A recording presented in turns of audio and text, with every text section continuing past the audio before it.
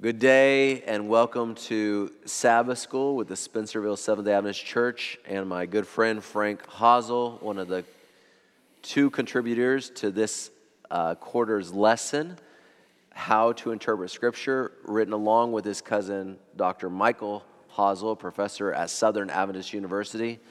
And we have come to the final week, Frank. Unbelievable. The final week of our COVID-19 lesson study, quarterly study.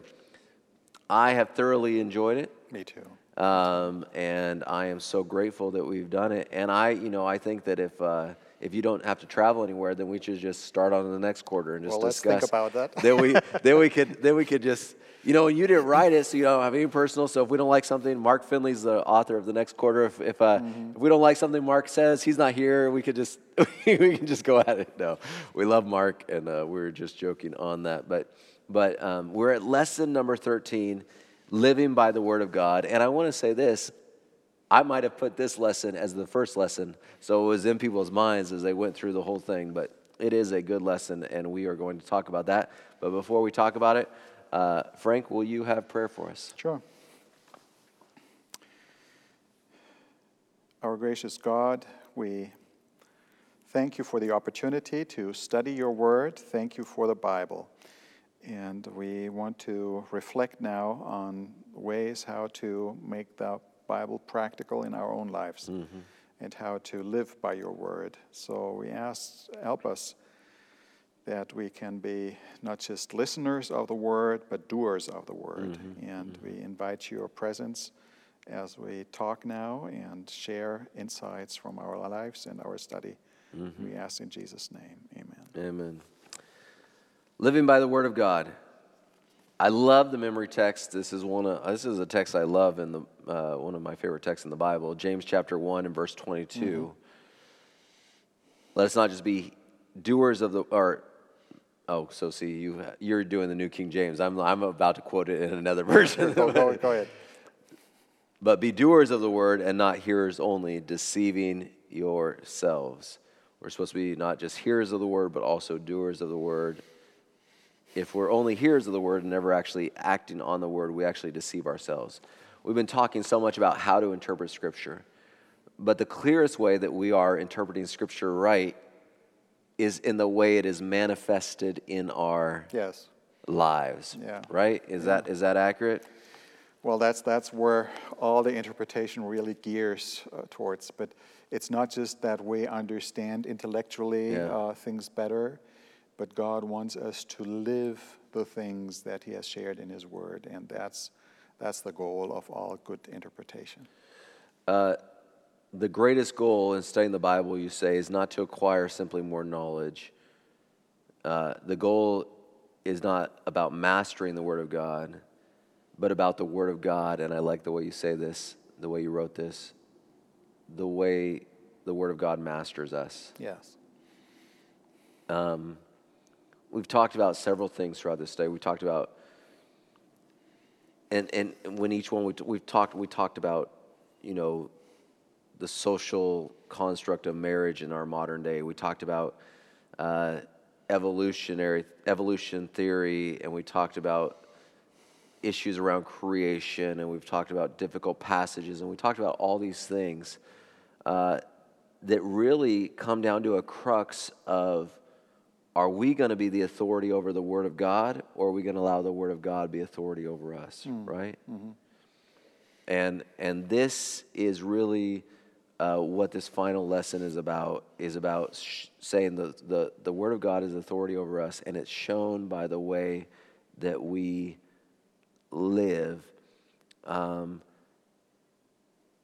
let's talk a little bit about that, Frank, because in our modern day and age, living by the Word of God, it's always been a challenge.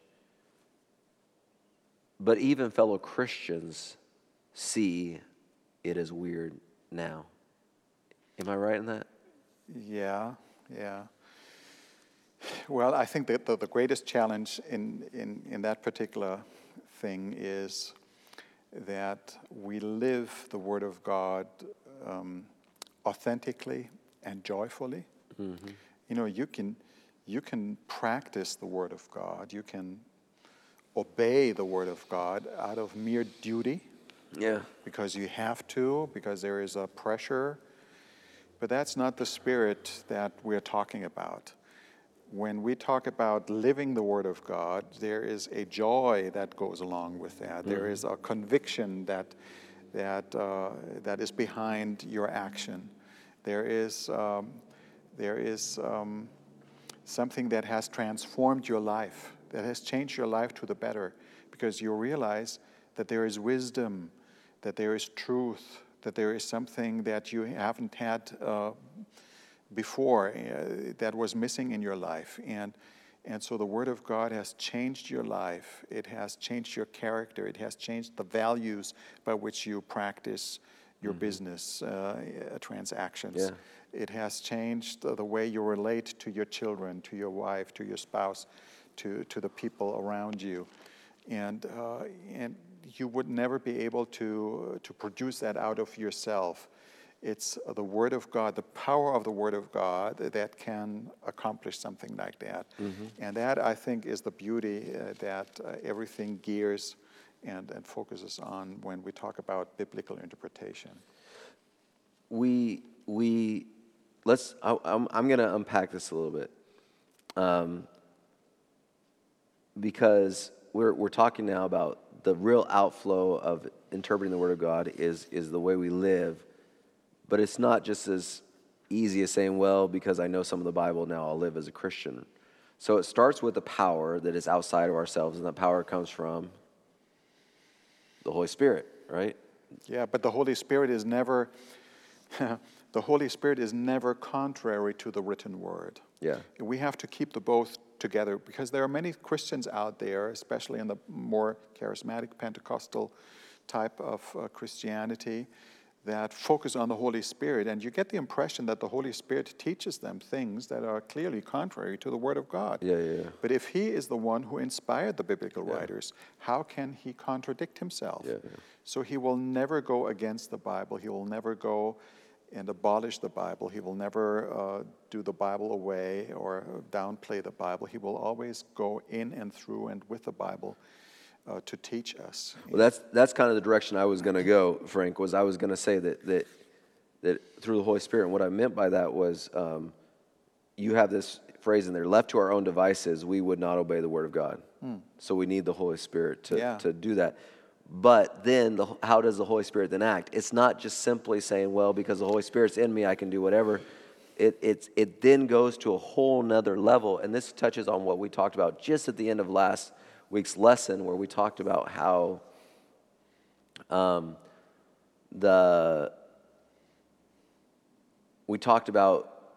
we just briefly started to talk about how if we're only accessing the Bible a few minutes a day, but everything else is being accessed multiple hours a day in our lives, then we can't expect to really have a grasp of it, nor can we expect to live out the Word of God without having a knowledge of the Word of God that comes through the power of the Holy Spirit. Yes. The Holy Spirit doesn't provide esoteric, strange, new insight or meaning of the biblical text that the text doesn't have in and of itself. So there is no Gnostic special knowledge that the Holy Spirit provides that nobody can have. So why do we need the Holy Spirit then?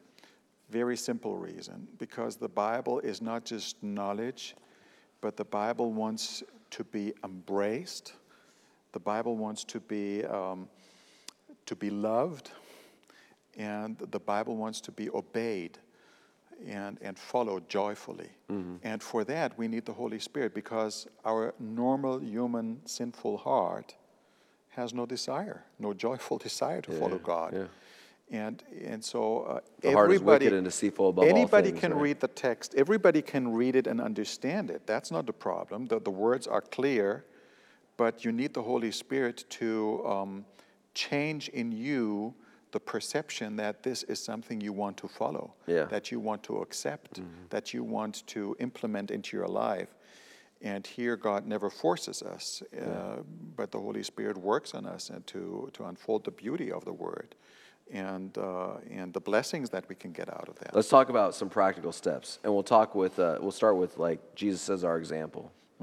So Jesus, we have a clear example when Jesus goes into the wilderness and he's tempted by Satan, and Satan quotes scripture, but a little bit off, and Jesus then is able to combat that because what? Well, he knows the Bible as well, fortunately. He was familiar with the Bible, so he could quote it. He could quote it even by memory. Yeah. That is something that where there is room for improvement in my life. I grew up in a generation where we did not learn many things by heart, and I think it's a pity. It's a blessing to know the Bible because it can bring the Bible to memory and into decision-making processes where you would not have the input from the Word of God if you had not memorized it. So he can apply that to different situations. So that's what we can learn. What I can learn from Jesus is he deliberately put aside special time with God to pray, and I guess also to study the Word. This is something that doesn't come automatically in my life. Yeah. It's just you have to plan that. You have to make a deliberate effort to make that happen, because our lives, I don't know how it is with you, but it's so crowded, it's so full, and if you don't carve out that time, it will not come by itself. And so, what is the best time to do that? There is no standard answer that I give to that question, because every person is a little different. But I found that usually in the morning, if I indeed start the day with the Bible and reading the Bible, it has the longest lasting effect on me. If it's not if you're not a morning person, if you don't have the time in the morning, carve out some time in the afternoon, whenever it's the best for you, when your mind is clear and fresh, and you have a little extra time. There's some studies though I've read recently, and I'm trying to work on this, that it doesn't matter if you're a morning or a night person. The truth is you're still the best in the morning. Well, probably you're right. And I mean, I'm not a scientist. I'm just quoting studies that I've read because I've been convicted, because I've always used the excuse of I'm not a morning person, so therefore. But I found that when I get up at a certain time and I start, then I am much more efficient throughout the rest of the day. But here's something I think many of us have to learn, and that is, we're so performance-driven people, and if we miss out on our Bible study in the morning, then we just cast we aside. get a little guilt feeling, a guilt trip, and I'll just say, if you miss to read the Bible in the morning, well, read it later. Read it later. Yeah. You can start reading the Bible anytime. Start where you're at, and don't get discouraged. I was just going off on a side note of saying that I've used that idea about don't quit on it because you missed in the morning, but I was just making a side comment that I think that it is even though I'm not a morning person, I still struggle with this.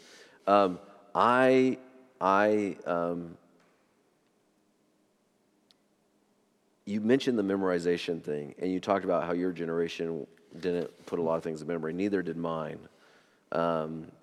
We put pop culture things in memory just because we've been so entrenched in them. I would just say a word to us as myself as a parent and to other people as parents. Culturally, one of the reasons why we know from the cultural and the historical dynamics of the day that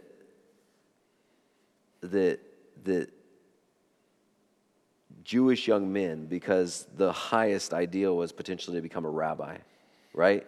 And so from when you were a little boy until you were 10, 12 years old, you were spending immense amounts of time memorizing the Torah, the first 5 books of the Bible. And then if you didn't make the cut, then you went into kind of the apprentice row, right? If you didn't make it. I'm not saying that we need to be maybe quite so strict, but wouldn't it be so wonderful if we were more intentional about, as parents, planting those disciplines and those seeds in our kids at a young age, right? I think we would be blessed. I think it would be worthwhile a try. And I think we need to encourage each other and share insights that helped us in that process or help the children in the process. Because not everyone has all the knowledge and all the experience, and it's a learning experience, really. So if we can stick together, flock together, and support each other in that, I think we will all be blessed. And HMS Richards, you've of course heard of HMS Richards. I know you know who he is. Founder of the Voice Prophecy, one of my heroes. I can't wait to. He died in 1983. I was only 5, so never got to meet him. But when I get to heaven, I look forward to visiting with him. He told a story about how the first time he read the Bible all the way through, his grandfather offered him $10 if he'd read the Bible all the way through, and that's got him started on the thing. So I offered my son $100, inflation, to read the Bible. And at the time, he's 11 now, but at the time, my 9-year-old son read the entire New King James Version Bible all the way through. Well, that's an accomplishment. Now let me tell you this. At the end of it, he didn't want the money.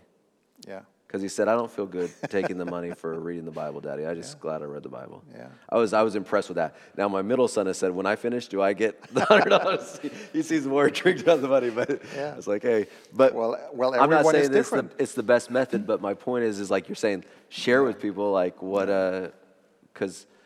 because the point is to get them on that right track, and then let the Word of God do what the Word of God does. And there's something else. I'm reminded of an interesting experience I had once in a church setting where an old brother went up to the podium between Sabbath school and the sermon, and he said, "I just want to share the Word of God with you."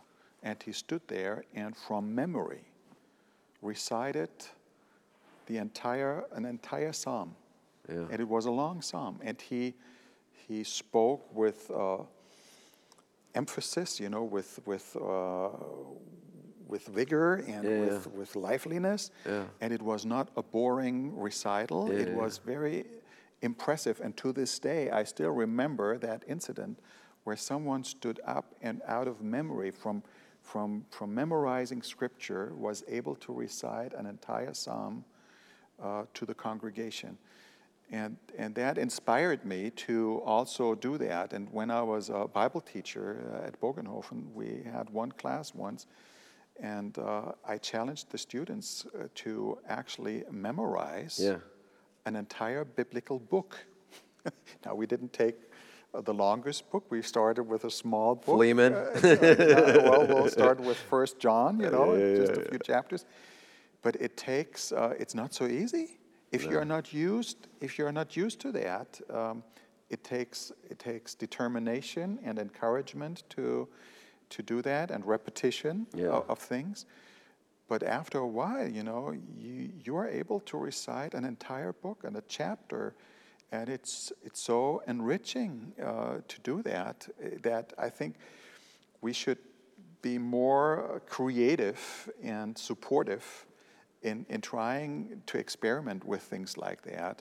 And sometimes, and this is something I mentioned in the lesson as well, you memorize the easiest way when you sing, when you attach a melody to the words. Yeah. And you realize that the words that otherwise would be very hard to memorize go so much easier into your brain. My sons, they know like the Wonderful Counselor, Almighty, because of the song "For Unto Us a Child." I think they've like heard it like twice, the Messiah chorus or whatever, and so now they know that text, and they know those names of God, like you said, because of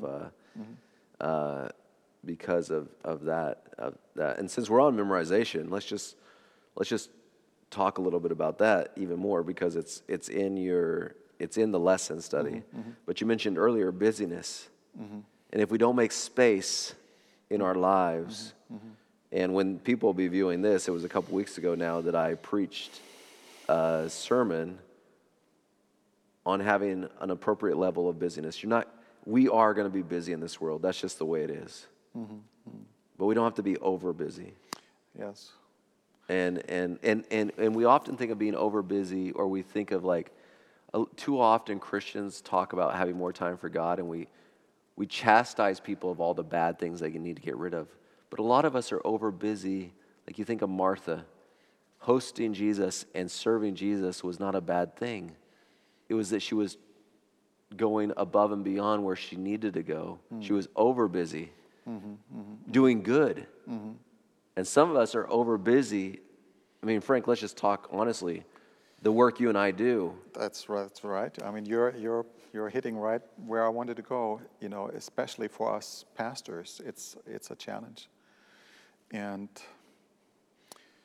but we're doing such good. Yeah, we are doing such good, but while we're destroying our own. But there is a danger. You know, you can be very smooth and very efficient in just doing your routine, and it will go for a while nicely. But you get more and more hollow and empty, spiritually speaking.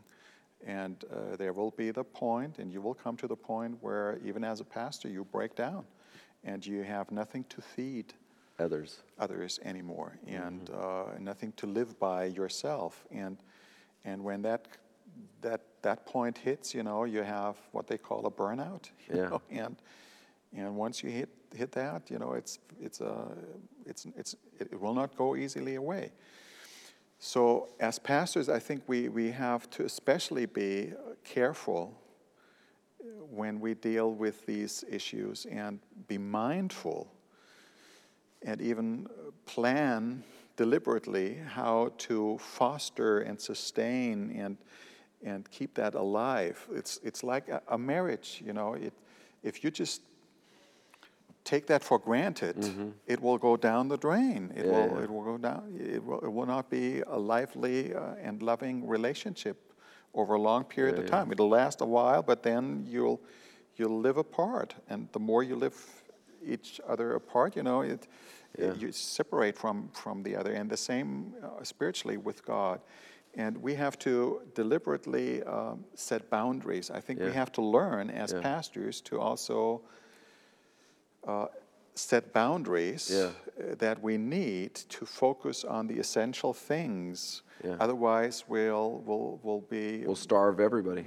Yes. You know, as they say, an anemic pastor makes for an anemic congregation. And this goes for pastors, and it goes for all of us. Something Dwight Nelson taught me a long time ago is he said it baffled him how many pastors don't do their devotions on Sabbath morning. Because it's like, well, I'm going to go get up and preach anyways. And he said, and also how many pastors, when they go on vacation to overcome burnout, it's like they take a break from their Bible study too. Well, I can sleep in now, and I don't have to, you know, or whatever it may be. And just this idea, we overcome burnout not by cutting everything out, but by going back to the Word of God. And this goes for not just pastors, but everybody, by going back to the Word of God and allowing His Word and His Spirit to feed our soul again. And how many pastors do their sermon preparation on Friday evening, you know, just Sabbath morning? You know, I was broken of that long ago because my brain. And if you really want to keep the Sabbath, yes, we do serve God on the Sabbath in even intense ways, you know. But I think we can plan our workload during the week in such a way that we don't have to prepare the sermon on Friday evening and Sabbath morning. And Sabbath school teachers, can I say, maybe don't leave preparing for the lesson quarterly till Friday night. That's right. That might be another good thing, right? that's a one word of advice there. Well, actually, the lesson is intended to start on Sunday, you know, and, and go lead you through the week, so lead up to the Sabbath. Don't cram it there. We'll get off of pastors now. Whoever you are, though, memorizing the Bible can be such a blessing. Yes. My dad was raised at Seventh-day Adventist. He taught in our Adventist school system. He's taught at Loma Linda, Pacific Union College, for Andrews, all of these. He's retired now. But he found a hollowness of his soul. He realized he was just a cultural Adventist. And it was, and he wanted to be different, and he wanted to change. And and he was struggling with several things in his life. And where God brought that victory was that he would just write scriptures on 3x5 cards. And he would carry this, and this ring started out and just gets bigger and bigger. And he still has that ring with him, and he'll just go when something's going on, he just goes through his scriptures, and he just is reading those and memorizing and putting them to mind. And it's really transformed his life. Yeah. The power of the Word of God to transform your life. You want to live differently. It's not going to be because you're suddenly going to be stronger, or you're going to suddenly be smarter, or you're suddenly going to be more disciplined. You want to live differently. Plant the Word of God. Yeah. I mean, that's what the text says. Why don't you read this Psalm 119, verse 11 for us? Which is just such a powerful and important text in that. And you were going to say something you can say as Sure. you're turning. Psalm 119. And verse 11, yeah. It says, I have stored up your word in my heart that I might not sin against you. I'm not going to not sin because I'm like going to be stronger tomorrow than I was. No, but the Word of God reminds you of things. Yeah. And that is the beauty of it. God can help you, whatever you have memorized, God can bring to life in your life. Yeah. And can help you to remind you of biblical principles and values and things that God likes when you are forced to make decisions. Well, I told that story weeks and weeks ago about how in my undergrad days, someone shared a scripture with me, and while I was driving somewhere to go do something I now look at as I shouldn't have been doing, like that scripture came to mind 2 years later. And it changed my whole course. Yes, and it can help you in your relationship Yeah. if you're a friend, if you start a friendship with a person, or if you want to do business, or you're confronted to deal with your children. Little things. Sometimes it's the little things like friendliness or honesty, or that make a huge difference in how you relate to other people and how you're respected. If people experience you as a person who is honest in your transactions, that you're not focused so much on the money that you want to make by selling your car, but a fair value for what it's really worth, then they will trust you in other things as well. Yeah. But if they get the impression that you're a crook, that you're more interested in getting rich and making money quickly than in telling the truth, they will not believe you anything that you will share from the Word of God. Why should they? Yeah. It's just funny that you say that because I was once selling a car to a church member. When I say church member, not a church member of mine, but he was an Adventist at another church, right? And I was gonna sell our car to him, and he offered me. He said, "This is a fair price I offer," and I thought, "Well, that sounds pretty good." But I went to a dealership and I asked them, and they said, "Well, we'll take it for da da da da." So I sold it to them and got, did an exchange thing or sold it to them. This guy got so mad at me and yells at me, said, "Oh man, you're deceitful, this and this. I would have given you way more than that." I said, "Then why did you offer me $3,000? If you had just offered me the higher price that you said you were willing to pay now, we would have never had this."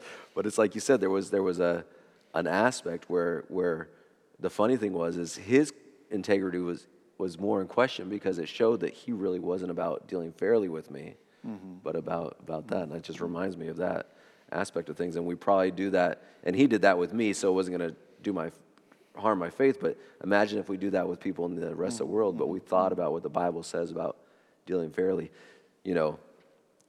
Maybe everybody who's on Facebook should memorize the scriptures about not dealing harshly with others, avoid arguments, And the way that you use words. The way we use words. There's a lot of scriptures out there, folks. Memorize those scriptures before you move.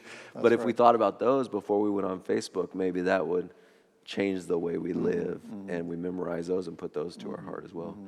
The scriptures really can have a powerful impact. Frank, we're at lesson 13. We're done. We want people to study the Word of God, but I want to give you the last word, and then if you'll have a final prayer for us over, just share with us your love for the scriptures and why you hope that people will have that cultivation of that love in their hearts as well, and then pray for us. Well, I have not prepared a speech now. I so. know. This is before we were on camera, we were making jokes about how sometimes people just say, "Oh, you're a pastor, give a devotional," and we haven't thought about anything. Well, this is me doing that to you now. But I would like to say that, if you have never ever read the Bible, give it a try. Start reading the Word. Ask God to open your mind and to help you understand, appreciate, and practice whatever you read and learn in the Word. It will be a blessing from beginning to end. Yeah. You will find comfort in that book that you will find nowhere else. You will find wisdom that is really divine wisdom. You will find values that will stand the test of scrutiny and time. And it will be a blessing in the way you conduct yourself. It will be a blessing in your interactions with other people. It will be a blessing spiritually. And the Bible really is transformative on many different levels in your life. So if you've never read the Bible before, give it a try. Pray honestly and be surprised what it does to you. And if you have read the Bible, read it again. Yeah, go deeper. Read it, go deeper. And if you struggle with something in the Bible, we all come across things in the Bible that are not so easy to understand and even go sometimes against what we feel is right. And be honest with God. God is never offended with your honesty. He is never offended with any question you have. He delights in the questions. Just don't stop with the questions. If you don't have the answer, continue to read and study. And ask, if you know another person who can help you and support you in that, who can be like a mentor, who can be an inspiration for you when you get a little lazy or a little, negligent. Sometimes we need that transparency. We need that. I'm not saying control, but that support. Where we know there is a person who really loves me, who really is interested in my life and my well-being, and he checks up on me, not because he wants to control me, but because he has a positive interest in my life. And if you can be a person like that to somebody else, it will be a blessing. And if you study the Bible together, it's an even greater joy and blessing. And wherever the Word of God is alive, wherever the Word of God is being studied.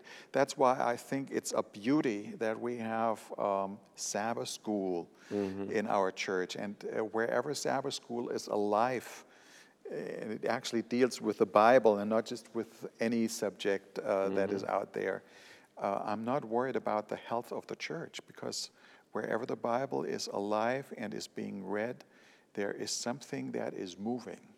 There is something that is alive. That is something that is a blessing.